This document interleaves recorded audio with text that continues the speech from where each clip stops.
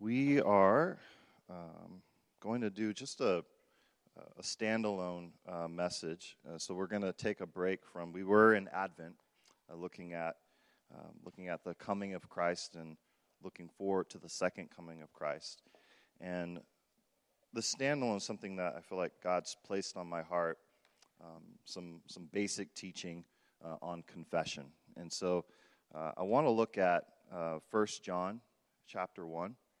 And I'm going to read the passage. So if you would stand with me, I'm going to read through this scripture.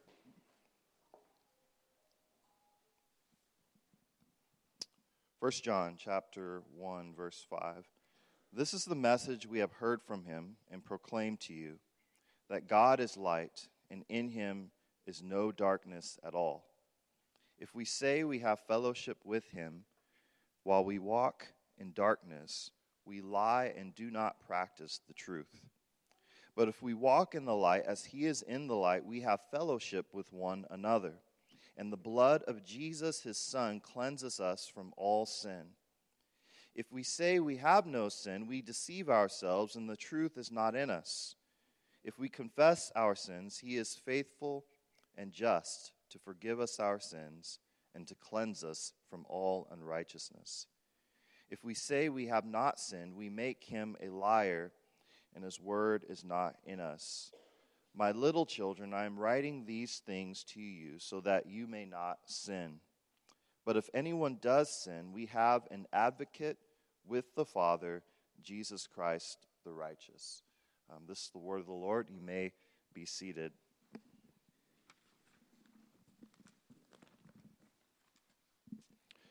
Years ago, I played basketball in high school, and I remember my freshman year was the first year I played basketball and in an organized fashion. And so I was really excited, and basketball season's kind of starts in the late fall and continues through the winter, and so it's cold. The weather has changed already, and we used to have practices after school. And I thought, I was this tough guy that I was going to go practice and sweat up a storm and then leave without, putting on a jacket, like a coat. And I remember my mom would always, get on my case, Caleb, you're going to catch a cold if you continue coming home in the cold after practice. And I said, Mom, I'm good, I'm young, whatever, this is fun. And pretty soon I developed a cough, and my mom was like, you're coughing, see, you're going to catch a cold, you need to put a coat on. And I just kept saying, no, I'm good, I've got this, I'm strong, I feel fine as I'm hacking. And I remember I kept coughing, and it kept getting worse, and it kept getting worse. And one day I'm at home in the hallway, and I just feel terrible. I just feel like stuff you can't say. So I felt this way, and I remember waking up in the hallway and my mom saying, "Are you okay?" And I recognized what had happened is I had fainted in the hallway. And I vaguely remember a thud, but I don't remember exactly how it happened. And at that point, my mom said, "You are not okay. It is time to go to the hospital." And I remember thinking in that moment, why was I so stubborn to admit that I wasn't okay? I just kept saying, I'm tough, I've got this, I don't need any help, I'll be fine. But it took me collapsing to the floor with 104.4 degree fever to recognize that I needed help. And I say that illustration because this actually describes me even today. This is when I was 15 years old. I still stifle my coughs in front of my wife because I know what she will say. Caleb, you're catching a cold. You need to eat something. You need to take medicine. And I hate taking medicine. I hate it. But sometimes we need medicine. Sometimes we need help. And sometimes we need to admit that we need help. And as we think about this passage is about admitting that you need help. That's what this is about. No one here is a super Christian, okay, that just is able to accomplish their goals and fix their problems in their own strength. If that's your definition of a super Christian, no one here is a super Christian. What we're called to is to admit that we need help, to confess that there's something wrong with us, and that's an okay thing to do. And I'm here to confess this morning that I don't think that we've taught this as well as we could have. I think this is Christianity 101 basics that I confess I haven't practiced as well as I could, and I haven't taught as well as I could. And so I felt, as we think about 2020 as a church, I don't want us to think in terms of all the stuff we're going to do for God. I don't want us to think about in terms of all the new programs or all the new things that we're going to do to try to please God. I want us to think in terms of all the things that God is going to do in us. And it starts with understanding the basics of what it means to be a follower of Jesus, what it means to confess and admit that we need help, and what it means to receive God's help, to receive the Spirit's help, to receive prayer from other people that we might be healed. And so that's what I want to do. Actually, there's kind of 3 points, but 2 points are going to be short-ish, maybe. The third point is going to be a lot more practical, okay? So I want to walk through something that's really practical, something that you can take and do starting today and starting this week. Make sense? All right. The 3 points are this. Truth must not only be believed, but practiced. Practicing truth leads to spiritual thriving. And third, therefore we should do that. But how? So that's what we're going to walk through. First point, truth must not only be believed, but practiced. And before we get into this point, I just want to break down this passage just a little bit. So you've got 1 John chapter 1, verse 5 through chapter 2, verse 1. Verse 5 is going to be like a foundation upon which the rest of those verses will build. And then you're going to see two sets of parallel verses. You've got verse 6, verse 8, and verse 10 that kind of go together. And then you have verses 7 and 9, which also go together. So 6, 8, and 10 will be our first point, which truth must not only be believed but practiced. And 7 and 9 will go together for the second point. So the first foundation verse is verse 5. This is the message we have heard from him and proclaimed to you, that God is light, and in him is no darkness at all. If you think about darkness and light, like what they are, darkness is the absence of light. Okay? When you turn on light, darkness flees. And so when you get that picture of God as light, 100% light, there's no darkness in him. And just like when you flip on the light switch, darkness goes. Where God is, he is 100% light. Another way to say it is he is 100% God. He's fully God. He has no part of him that's not God. So he's light. And it's on this basis where we get verse 6. It says, if we say we have fellowship with him, meaning God, while we walk in darkness, we lie and do not practice the truth. If we walk in darkness, we have no fellowship with God who is light. That's the meaning of this. So what is walking in darkness? What does that mean to walk in darkness? It means walking in unrepentant sin. We can get at that by looking at these parallel verses. So in verse 6 it says, if we walk in darkness, we lie and do not practice the truth. Verse 8, if we say we have no sin, we deceive ourselves and the truth is not in us. In verse 10, if we say we have not sinned, we make him a liar and His Word is not in us. Walking in the darkness is saying that I have no sin. When you do, right?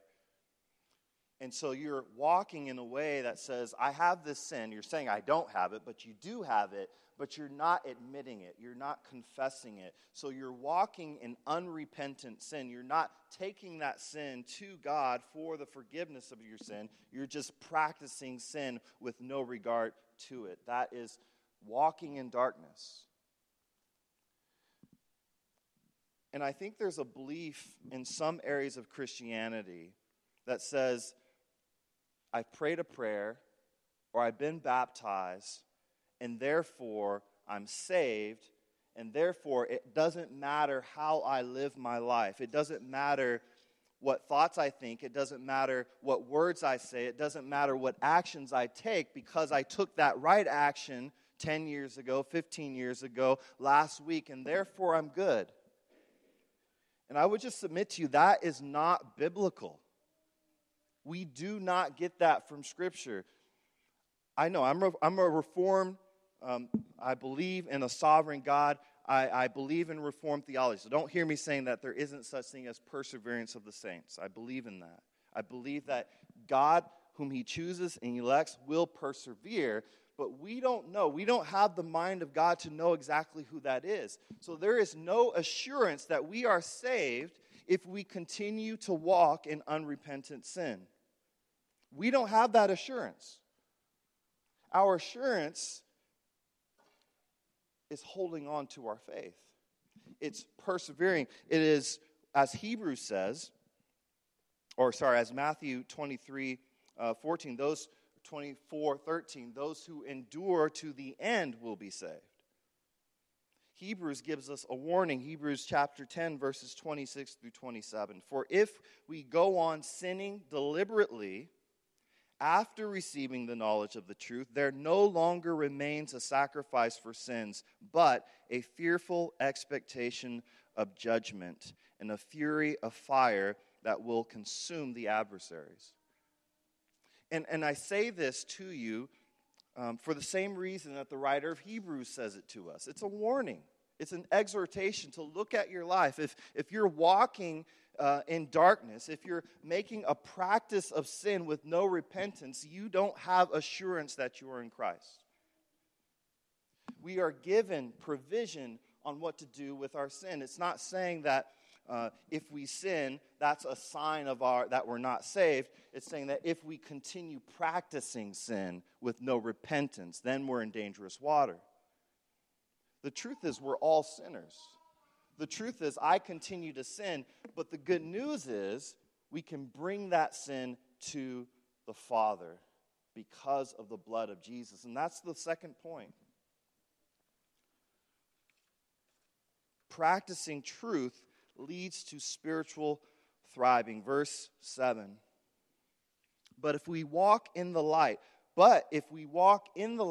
as He is in the light, we have fellowship with one another, and the blood of Jesus, His Son, cleanses us from all sin. In verse 9, if we confess our sins, He is faithful and just to forgive us our sins and to cleanse us from all unrighteousness. This is the provision that we have in Christ for our sins, for our wrong thoughts, for our wrong words, for our wrong actions. We have the ability to go to God all the time, anytime, and He will forgive us on account of the blood of Jesus. What is walking in the light? It's clear that walking in the light is the practice of confessing sins. Verse 9. Walking in the light is not simply doing good works. It's not simply doing good things that please Jesus. It's how you deal with sin. It's how you deal with struggle. It's how you deal with what you're struggling to obey God. What do you do with it is walking in the light. It's like this idea of the things that you feel ashamed of, that you want to keep hidden. Like walking in the light is bringing those out and letting God deal with it. being open to having friends, people that you trust, pray for you in it. And the beauty, the benefits of confession are this. Verse 9, forgiveness of our sins and cleansing from all unrighteousness. And these are related ideas, but they're a little bit different. Years ago, I owned a condo, and for various reasons, I got into some financial trouble. And I had to execute what was called a short sale. And this is where you owe more money on the property than what it's worth, and you don't have money in the bank to pay for the difference. And I didn't want to do it, but I just didn't have money to continue paying the payment. So, they have realtors who will go through that process. And I remember going through that process, and I kept asking the question, so at the end of the day, they're just going to forgive the debt? And my realtor said, yeah. And I asked the question again, so wait a minute, at the end of the day, they're just going to forgive the debt? And they said, yeah, that's the way it works. I said, wait a minute, so at the end of the day, they're just going to, stop asking that question. And I remember the day, I almost didn't believe it, the day the deal closed, and I got the statement from the bank saying, this satisfies the obligation you owed. And I remember this weight lifted from me. Like I was forgiven financially. But that's the idea when we're forgiven spiritually, that the guilt, like the obligation that we have based on our sin, is lifted in Christ. He forgives us. The weight, the burden of that obligation is freed. It's paid for. And it's good news. The second piece, so we're forgiven and then we're cleansed, which to me brings a whole nother beautiful aspect to it. Let me ask you a question. Have you ever clogged a toilet before? Ross, this is rhetorical.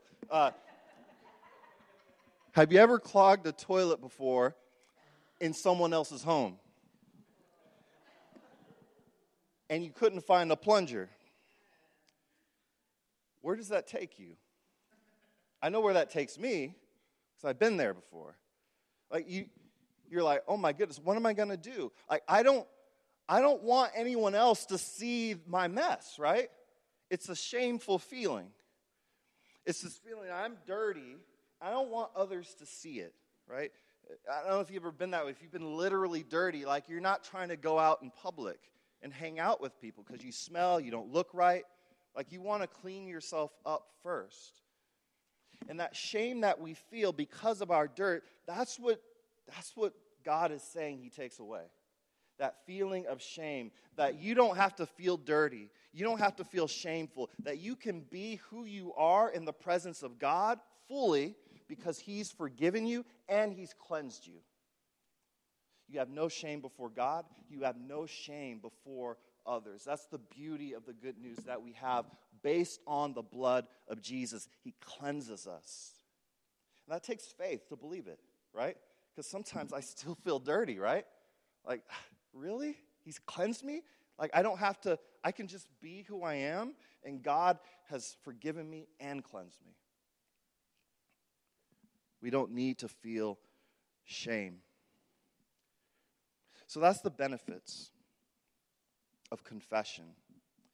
And what I want to do now, I'm going to pause for a second, just for a second, see if there's any questions on that before I get into the practical, all right?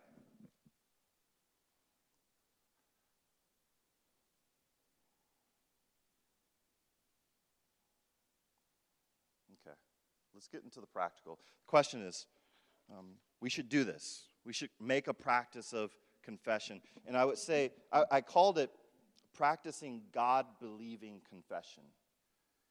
And the reason why I called it that is because there's a difference between admission and confession, right? You can admit I did something, right? But not believe that it's wrong. So God-believing confession means you admit what you did and you believe God about it. You believe that God, your word is right. My way is wrong. And I believe that the blood of Jesus has forgiven me and cleansed me. And now I can walk in newness of life. And I can walk in your ways. It's called repentance. So true confession is about repentance, which means doing a 180. You were walking this way, and you stop and you recognize this is the wrong way to walk. And you acknowledge to God, I'm going the wrong way, and you turn back to God and walk in this direction. It's not a 360, right? That's not confession. So, practicing God-believing confession leads to spiritual thriving. Let me read verse 1 of chapter 2. My little children, I am writing these things to you so that you may not sin. But if anyone does sin, we have an advocate with the Father, Jesus Christ the righteousness, or Jesus Christ the righteous. Now, he's saying, I'm writing these things to you, not so that you will just have it in your head. He's saying, I'm writing these things to you so that you would actually put it into practice. In other words, I want your lives to look differently. And he says it in the terms of, I want you to stop sinning. And if you do sin, guess what? There's a process that you can walk through. We have an advocate with the Father through Jesus. So what does that look like? Practical steps. Step 1. First start with being honest with yourself and confessing to God. First start with being honest with yourself and confessing to God. There's a psalm. It should be up there, Psalm 139, verse 23 and 24. Search me, and you can pray this. Search me, O God, and know my heart. Try me and know my thoughts, and see if there be any grievous way in me, and lead me in the way everlasting. Sometimes we don't know what we're struggling with. Sometimes we haven't yet had God illuminate where we're struggling to follow him. So we can pray, we can ask God, help me be honest with myself. Help me to know myself, and then confess to God. Second, confess to others. Confess to human beings, not just God. Confess to other people who you trust. James chapter 5.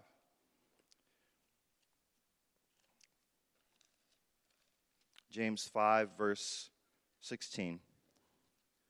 Therefore, confess your sins to one another and pray for one another that you may be healed.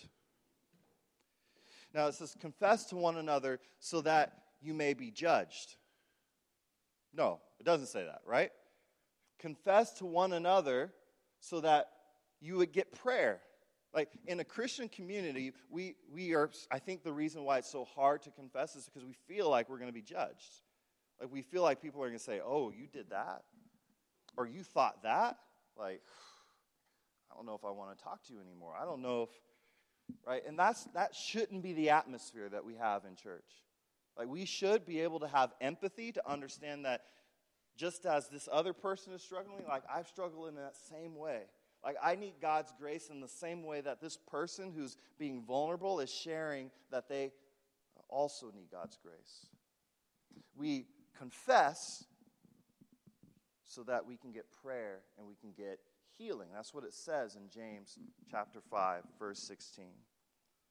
Confession, the point of it is for healing and for seeking God's power to heal. Now, sometimes, I don't know if you've ever experienced this, but I think it's one of the benefits of confession.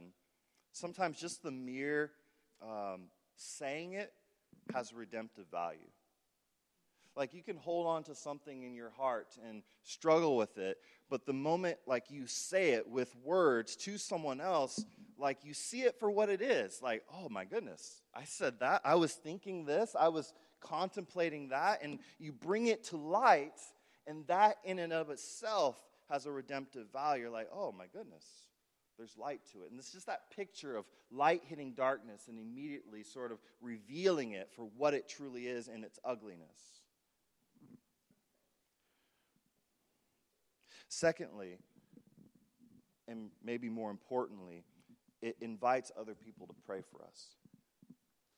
And God's clear. He uses prayer to work through people and to work on people. God's commanded us to pray. He's commanded us to go to Him, and not just us by ourselves, but with community, with people we trust, that they would pray for us and pray in our struggles. So, what should you confess? What should you confess? This is what I want to look at. And I want to look at James chapter 1, verse 13 through 15, to look at sort of the lifespan of sin. All right? James chapter 1, verse 13 through 15.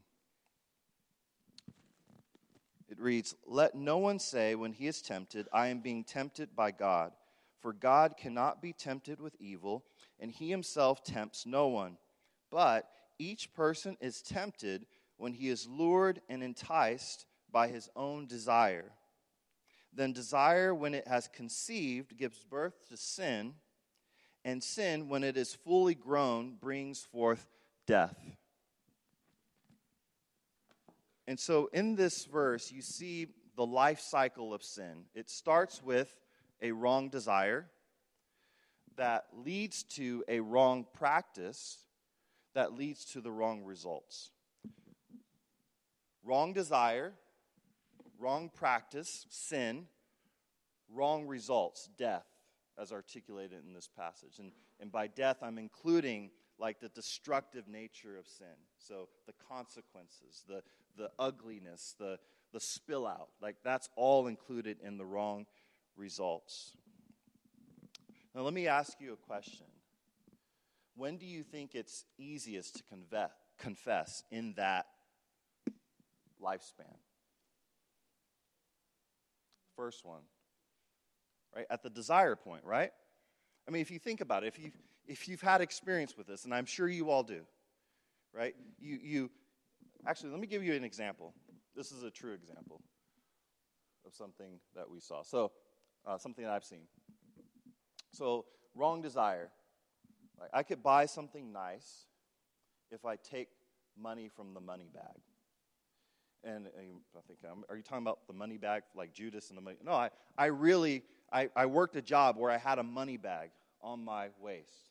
I was a carny for about 2 years, working at Fun Force, which no longer exists at Seattle Center. But I was the guy who said, "Pop a balloon, win a prize, step right up," you know.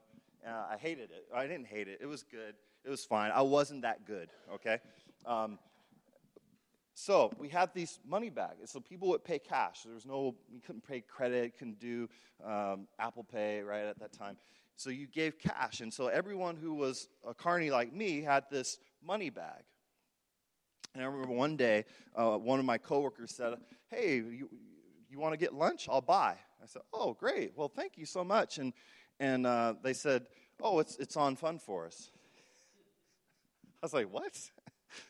And this person said, "Oh, yeah, they don't pay me enough, but at least they could pay for lunch."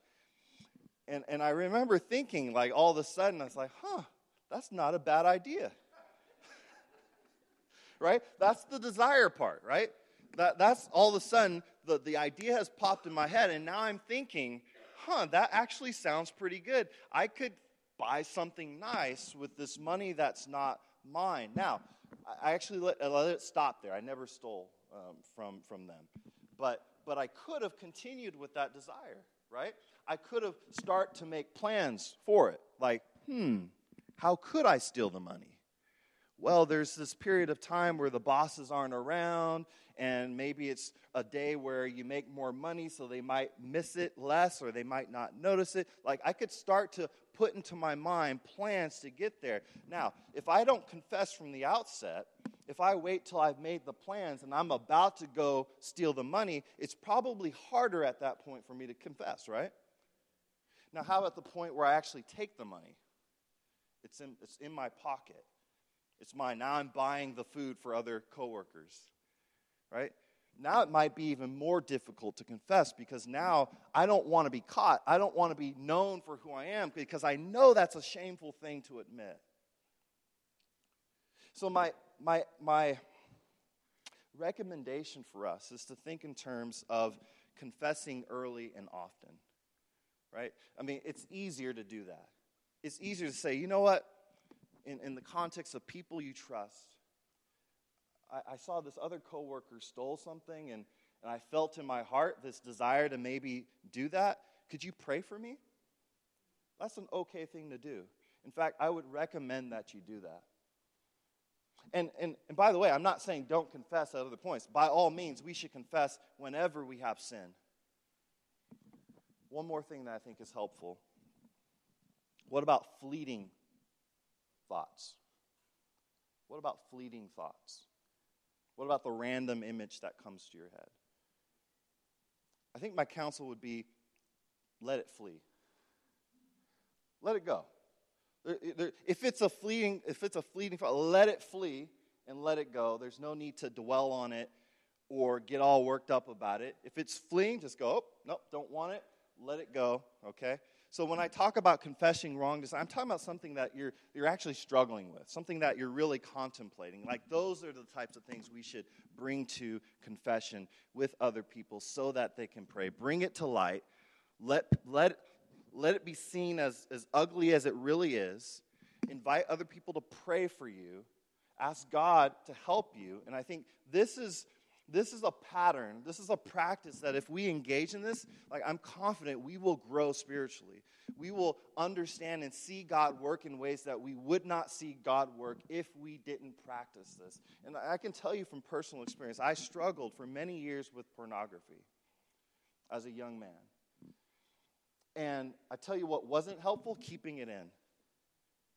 It wasn't until I started to bring it to light that I said, hey, guys, people that I trust, and invited them in on that I began to finally see, wow, this is really ugly, and this is the damage it does, and people are praying for me and not judging me and giving me grace and say, there's grace from the Father through Jesus that now I can say, I've been porn-free for years.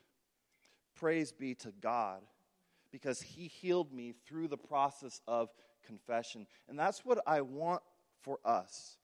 Is it's okay to not be okay because we're all not okay. And that's the point of the gospel. We're all not okay, but Jesus has come to make us okay. And it's not just that one point in time, but it's continual. It's a practice. It's something that we should grow in. It's something that we should move in. It's something that we should eat, live, and breathe in. That's the pattern, the rhythm of what it means to be a follower of Jesus.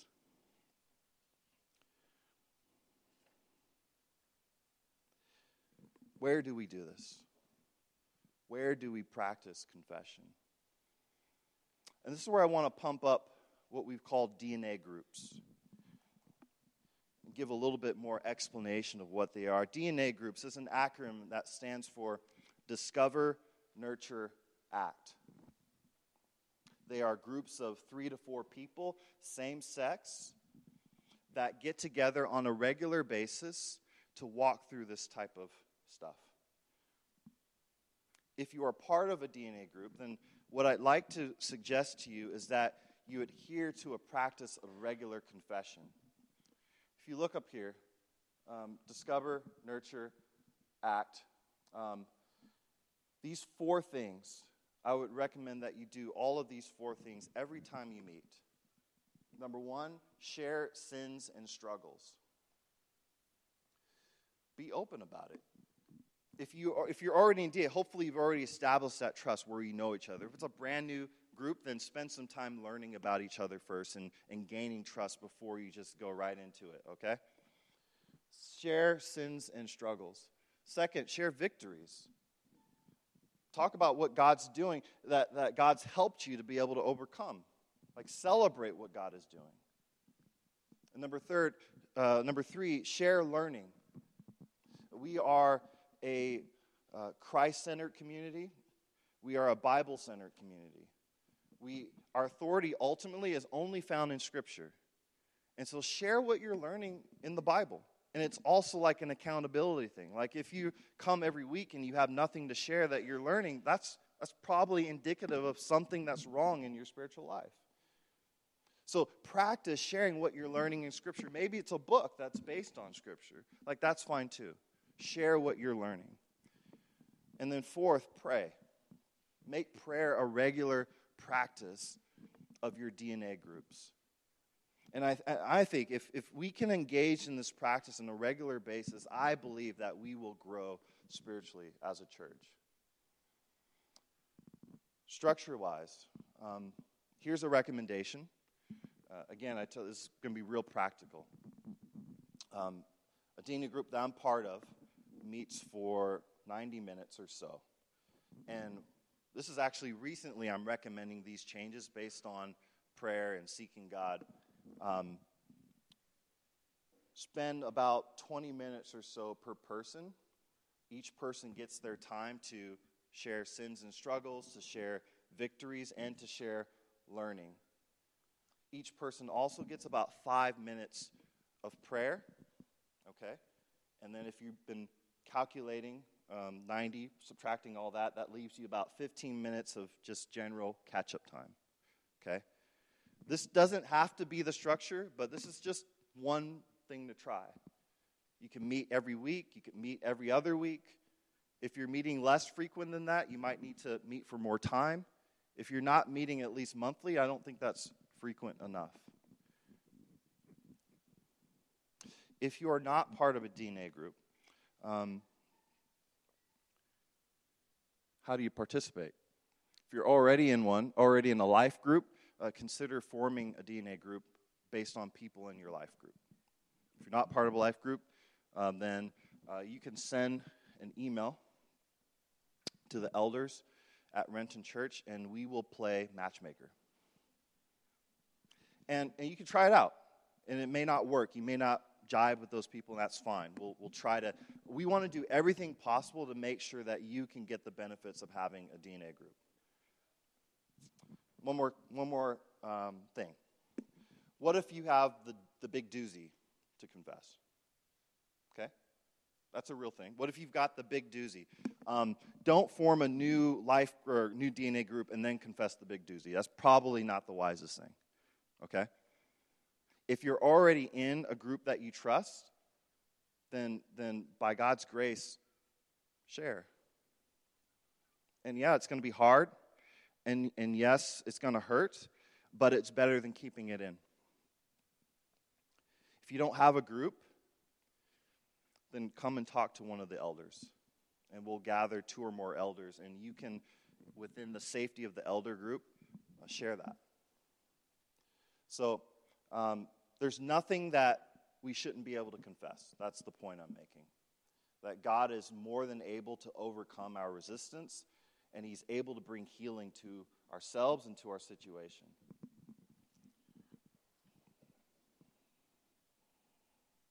All right, I'm going to pause again and see if there's any questions.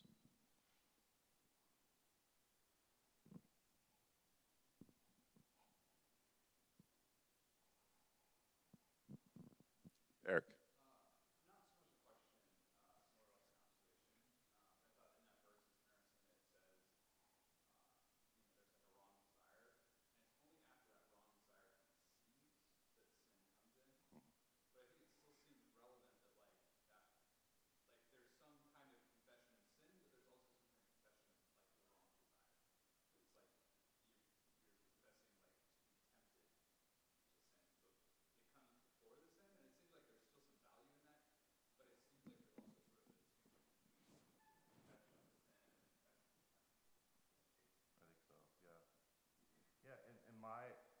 My encouragement would be, because some people are prone to anxiety, like I know my wife is, and sometimes it's not super fruitful to spend a lot of time trying to make that distinction between, was it a temptation or has it crossed over to sin?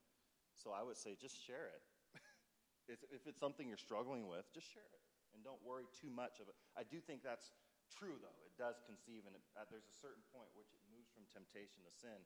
But if it's a temptation you're really struggling with and you're really fighting with, yeah, share that too, and have people be brought into that.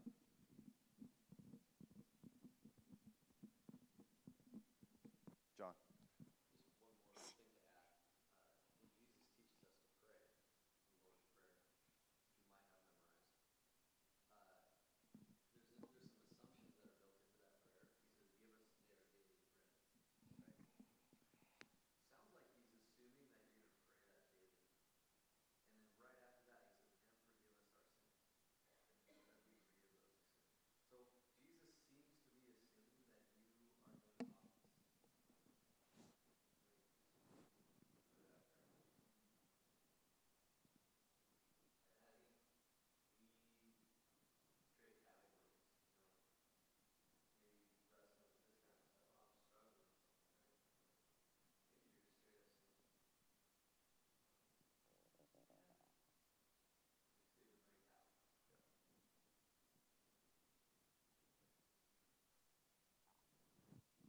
Peter, sorry.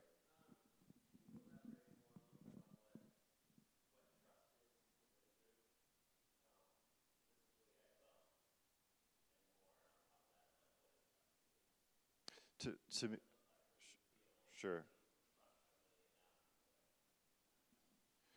For me, believing that they have my best interests in mind, I probably to say it most succinctly. In prior years past, like John has been part of my DNA group along with another person who was part of the church, Kim Nong, and they're people that I believe they knew me. Number one, and number two, I believe that they had my best interests in mind. And number three, I knew they were rooted in Scripture, and so they understand God's grace, like they understand that like there's no condemnation for those who are in Christ Jesus. So they would encourage me with gospel-centered advice. I think those three things: being known, believing that they have my best interests in mind, and then that their counsel would be rooted in Scripture.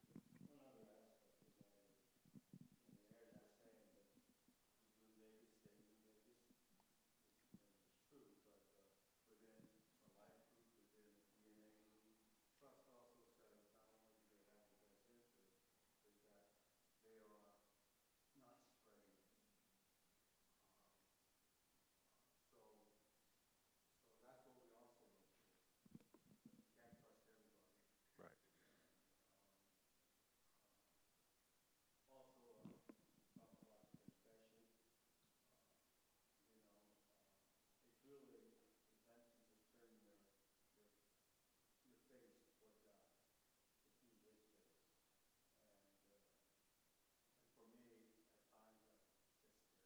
Thank you.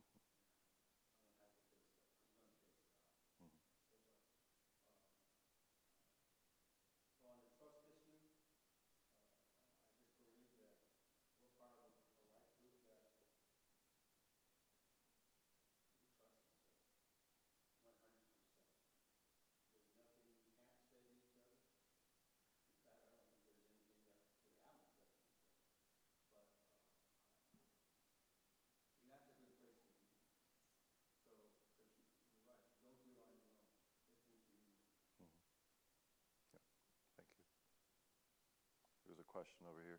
Nate.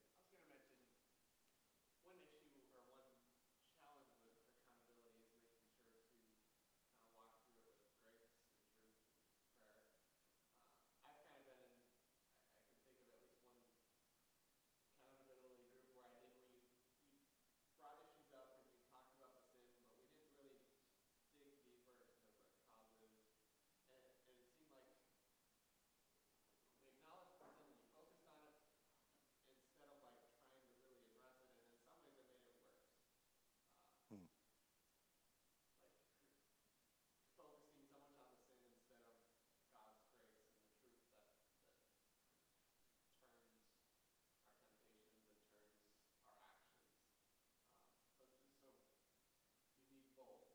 Hmm.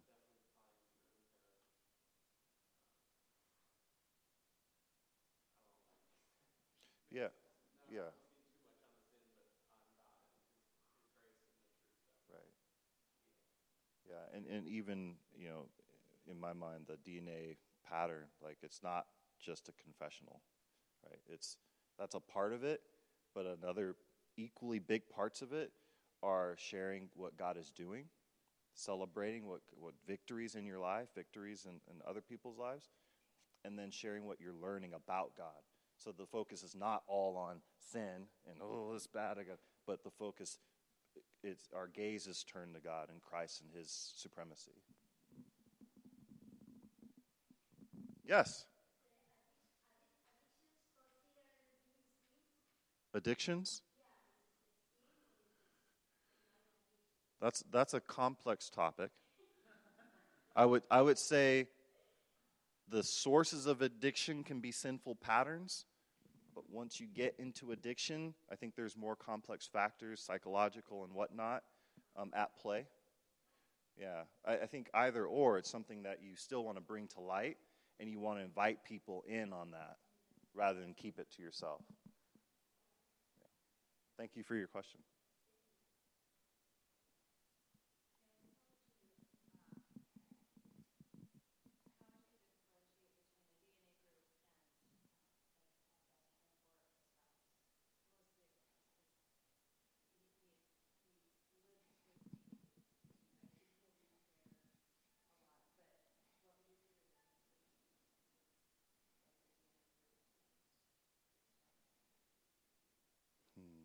No, it does make sense. I think it's a really good question. I think I might have an opinion that could be slightly controversial. So let me just caveat. This is Caleb's opinion. This is not necessarily scripture, okay? I think there are some things that I would not confess to my wife that I would confess to godly men, okay? That are more on the lines of a wrong desire. Does that make sense? There are wrong desires that I might have that go beyond fleeting, so that's not just dismissed, but maybe have stuck around for a little bit longer than that I would feel more comfortable sharing with a group of guys than my wife, in part for protection for my wife. Does that make sense? Because, especially if you get into super details, things could actually be hurtful in a sense. But if I have somewhere and some people to process through, it's still being worked on. I could tell something more general to my wife, hey, yeah, our DNA group is meeting, I'm sharing some things and whatnot, just to say I'm going through the practice. So that's how I would begin to differentiate. I know there's some people who might say, no, you should share every single thing with your spouse. I'm not of that opinion.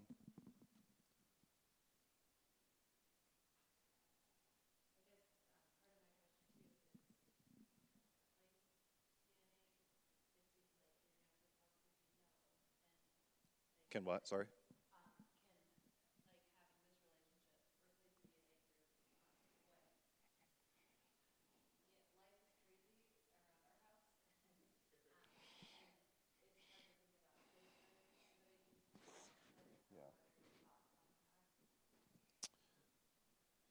Yeah, flexibility is important to keep in mind. I mean, I know I would probably advocate for as frequent as possible, like weekly, but just in reality, maybe you can only get together once a month with someone. And maybe it's not a group of 3 or 4 because sometimes that's harder to coordinate. Like even if it's just another trusted friend, I think something is better than nothing. And so that's how I would approach that. Yeah, life is busy, and I understand it. But if you could find one trusted person that you can have these real conversations with outside of your marriage relationship, I do think that's helpful.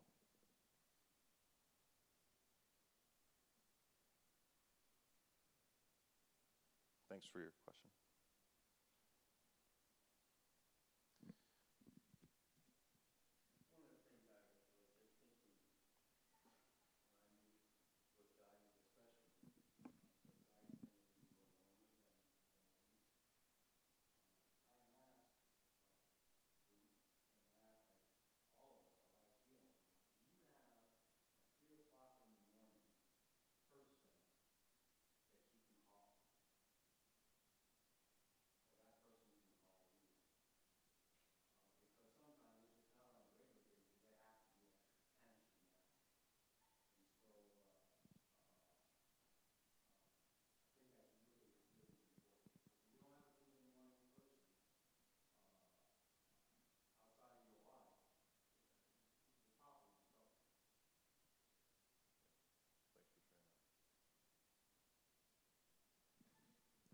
All right, I think I'm going to pray for us and wrap this up. And if you have any follow-up questions, feel free to send me an email, caleb@rentonchurch.org, or send it to elders@rentonchurch.org. Either or will be fine. But I'm going to pray that we can grow in this. And remember, this is intended to be something that we can take action on. So I really want to encourage you to think about, if you're not in a DNA group, joining one.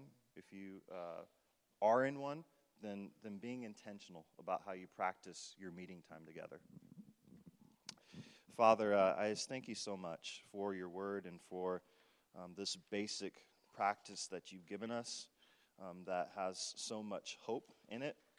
Lord, that we can be free to admit that we are not okay, to admit that we do need help, to admit when we are sick, to admit when we do fail, and when we do struggle.